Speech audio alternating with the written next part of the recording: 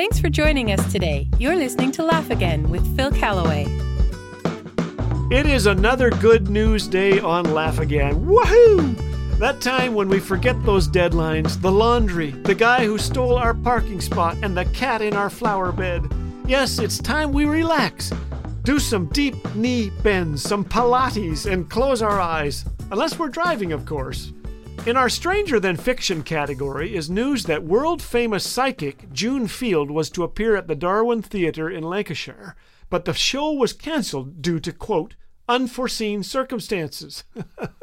A second show was cancelled for the same reason. June was once crowned champion at the International Battle of the Psychics in Kiev, Ukraine. Apparently, she didn't see that coming. Here are a few odd newspaper headlines. Police begin campaign to run down jaywalkers. Yikes. Drunk gets 9 months in violin case. Oh, whoa, that's pretty tight. Juvenile court to try shooting defendant. Your Honor, they shot the defendant. Red tape holds up new bridge. And finally, include your children when baking cookies. Speaking of children, I'm not sure if you have a teenager. I loved that stage of parenting. I really did. Teens are so easy to embarrass. If you doubt me, try holding hands with one in a mall, one of your kids. Or yell, "I love you," as they climb into a car with friends. Reminds me of one of my favorite true stories about a teen who didn't want to be seen in public with her mother. Not because her mom held hands with her, but because her mom's hands and arms were terribly disfigured.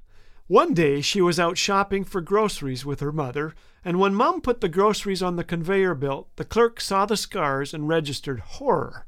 On the way home, the girl finally told her mother how embarrassed she was. Back home, the mother waited an hour before finally telling her daughter, for the first time, why her arms were so disfigured. "When you were a baby," she said, "I woke up to a burning house. Your room was an inferno. Flames were everywhere. I could have gotten out the front door, but knew I'd rather die with you than leave without you. I ran through the fire and wrapped my arms around you. Then I ran back through the flames. Once I got you outside on the lawn, the pain was horrible. But when I looked at you, all I could do was give thanks that the flames hadn't touched your body. You were safe and unharmed." The girl was stunned. She hung her head and wept with shame and gratitude. "I love you, Mom," she said. The girl kissed her mother's beautiful arms. She would never see her mom and those arms in the same way again. Those scars, once an object of shame, had become a reminder, a symbol of the greatest love she had ever known. Is there better news today? There's one who rescued us and still holds us close. Jesus, the one who died for you, still has the nail prints in his hands, the proof that he suffered for you and me, and he's seated at the right hand of the Father right now. The one seated there has power to execute the royal will. He has the ear of the Father, and because of his Son Jesus, God loves and accepts us.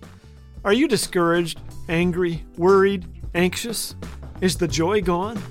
Whatever you're going through today, remember God is in control. He would rather die than leave a burning building without you. We don't face the future with our confidence in bank accounts, our own abilities, or in confused psychics whose shows get canceled, but in the good news of Jesus Christ, the one who paid the highest price to redeem us, who will one day spread his arms wide to welcome us home.